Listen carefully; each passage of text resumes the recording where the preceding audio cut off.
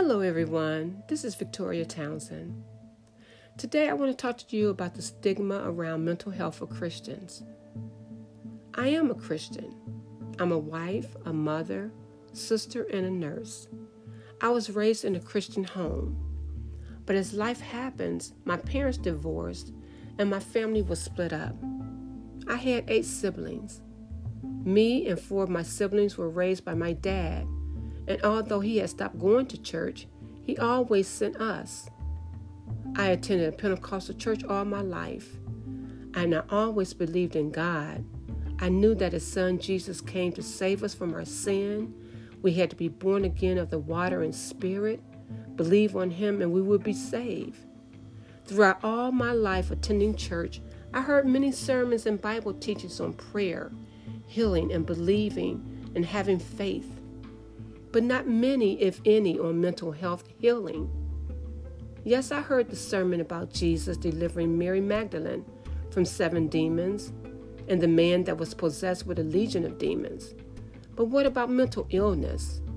The church I attended didn't talk much about mental illness at all, in the light that it can be healed, but only in negative statements such as, is of the devil.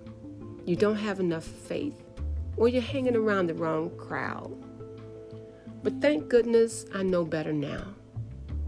Let me tell you about my journey.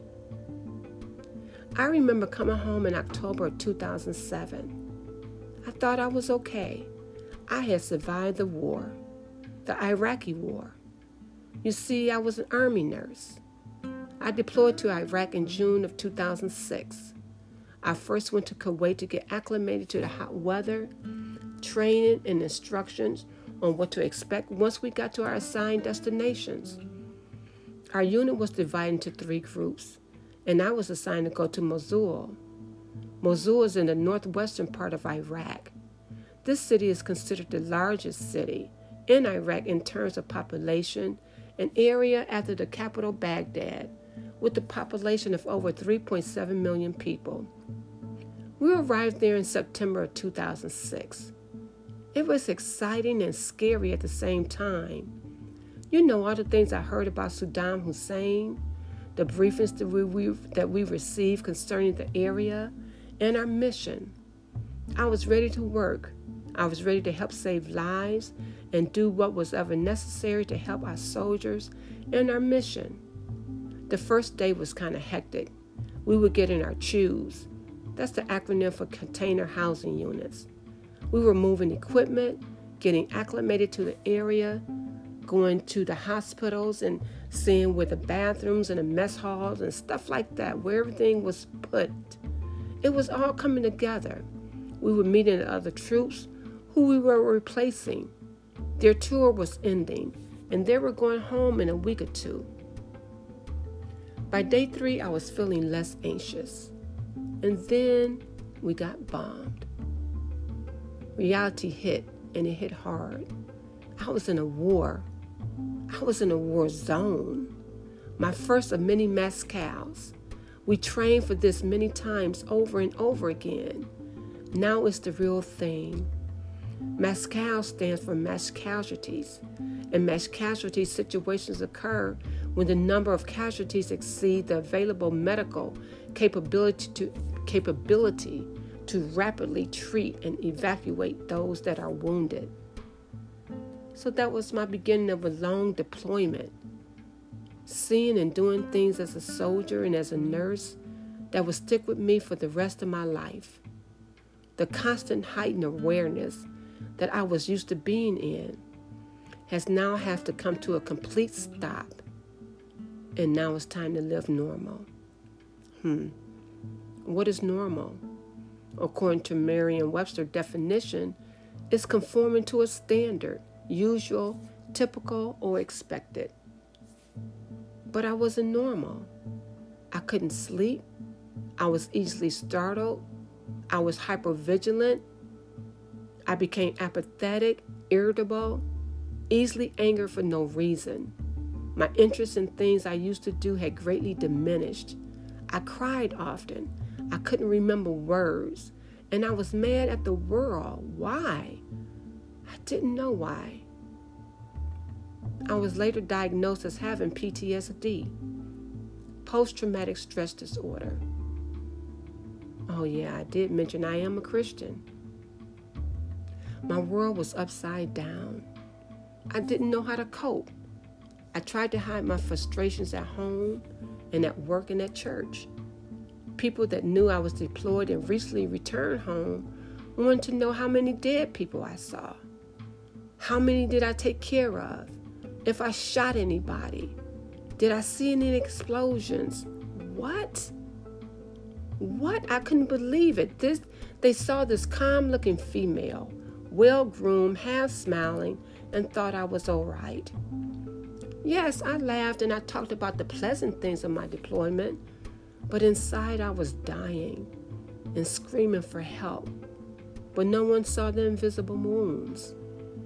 When I tried to talk to some of the leaders at my church about it, how I was feeling and couldn't remember things, they said, keep praying. God is going to help you. But they didn't reach out to me. They never asked me if I wanted to talk or let's pray about it together. Nothing. I felt alone, boxed in, and depressed. I really only felt comfortable around my Army friends.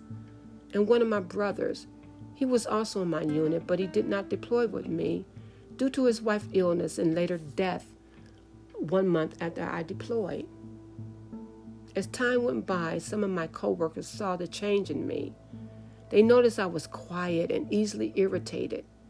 One of them said to me, "Vicky, you smile, but your eyes are sad. They tell a different story." Yeah, I prayed, or I tried to pray. You see, my mind was constantly thinking about several things at one time. It was hard for me to concentrate. I was getting about 4 or 5 hours of sleep after taking medication to make me sleep. Sometimes not that much, but I kept pushing, almost robotic-like. The wake-up call came when I had an argument with my daughter, and she said to me, "Ma, what is wrong with you? I can't even talk to you anymore. You just get mad over every little thing." Yeah, I went in my bedroom and cried like a baby. I knew I needed help. I began to pray and tell the Lord how I felt. I didn't think I could go on living like this. I stayed on my knees crying and praying. I knew the Lord heard me. I knew He was looking down at me. He had helped me out of so many difficult situations. You see, the scripture I used to quote over and over again when I was deployed and felt alone is, "I will never leave you or forsake you." But I didn't know how to process what was going on with me. I sought professional help. I believe the Lord guided me through this journey. He literally walked me step by step. He put people in my path to help me along this way. I began with my provider at the VA, telling her of my sleepless nights, the bouts of anger and frustration, the lack of concentration and forgetfulness, my poor appetite, and so on. She connected me with support groups, doctors that specialize with PTSD, and counselors to talk with. This wasn't an easy journey for me, mentally, because I had to face my fears, my struggle, and myself. All the things that I had kept bottled up and didn't have the time or the know-how to process. Some things I wasn't ready to talk about, but in time I did. I had 3 different counselors before I connected with the right one for me. That's something I learned about on this journey, is that you have to have the right fit, meaning just because they have the credentials and expertise doesn't mean they're right for you. And I believe only you will know that. During my first session with my 3rd counselor, I knew it. Our spirits connected. She listened intently to what I had to say. She asked me about my faith and my family and why it was important to me. Little by little, I began to open up. I knew I was on the right road to getting back to normal. It's a process that only you determine the outcome, meaning you have to be transparent. You got to let those guards down and trust in God that He will help you and put the right people in your life to help you. I want to let people know that God already knows what's going on in your life, no matter how tragic or dark it may be. He knows and He cares. He made us and He made us to communicate with Him and with others. He sends our way to help us. The stigma of being weak or not trusting in God or having enough faith is a lie.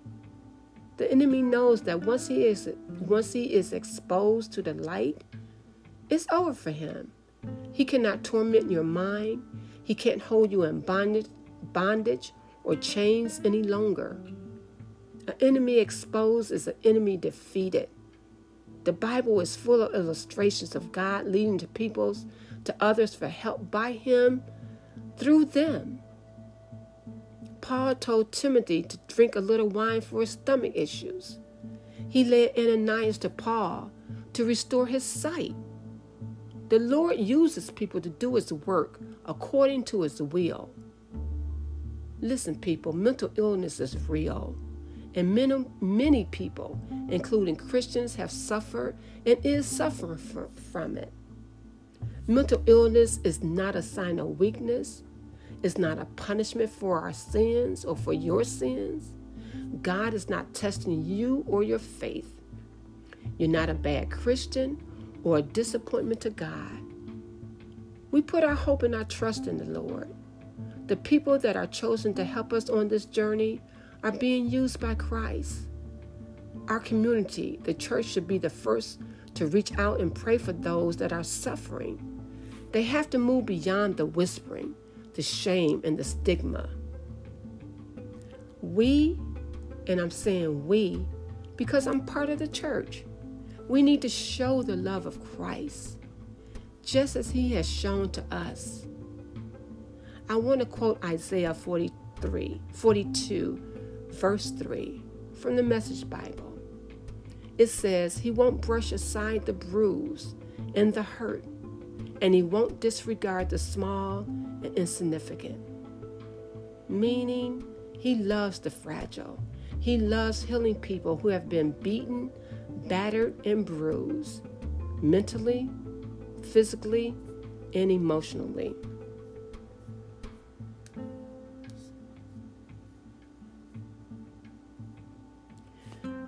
You know, when people are struggling with mental illness, this is not a time to shame or blame them, or go silent as if the problem doesn't exist at all. But this is a time that we should be understanding and compassionate, showing others that Jesus came seeking and saving and serving the lost and the broken people around Him. This is how we honor Christ, when we join in His mission by doing the same.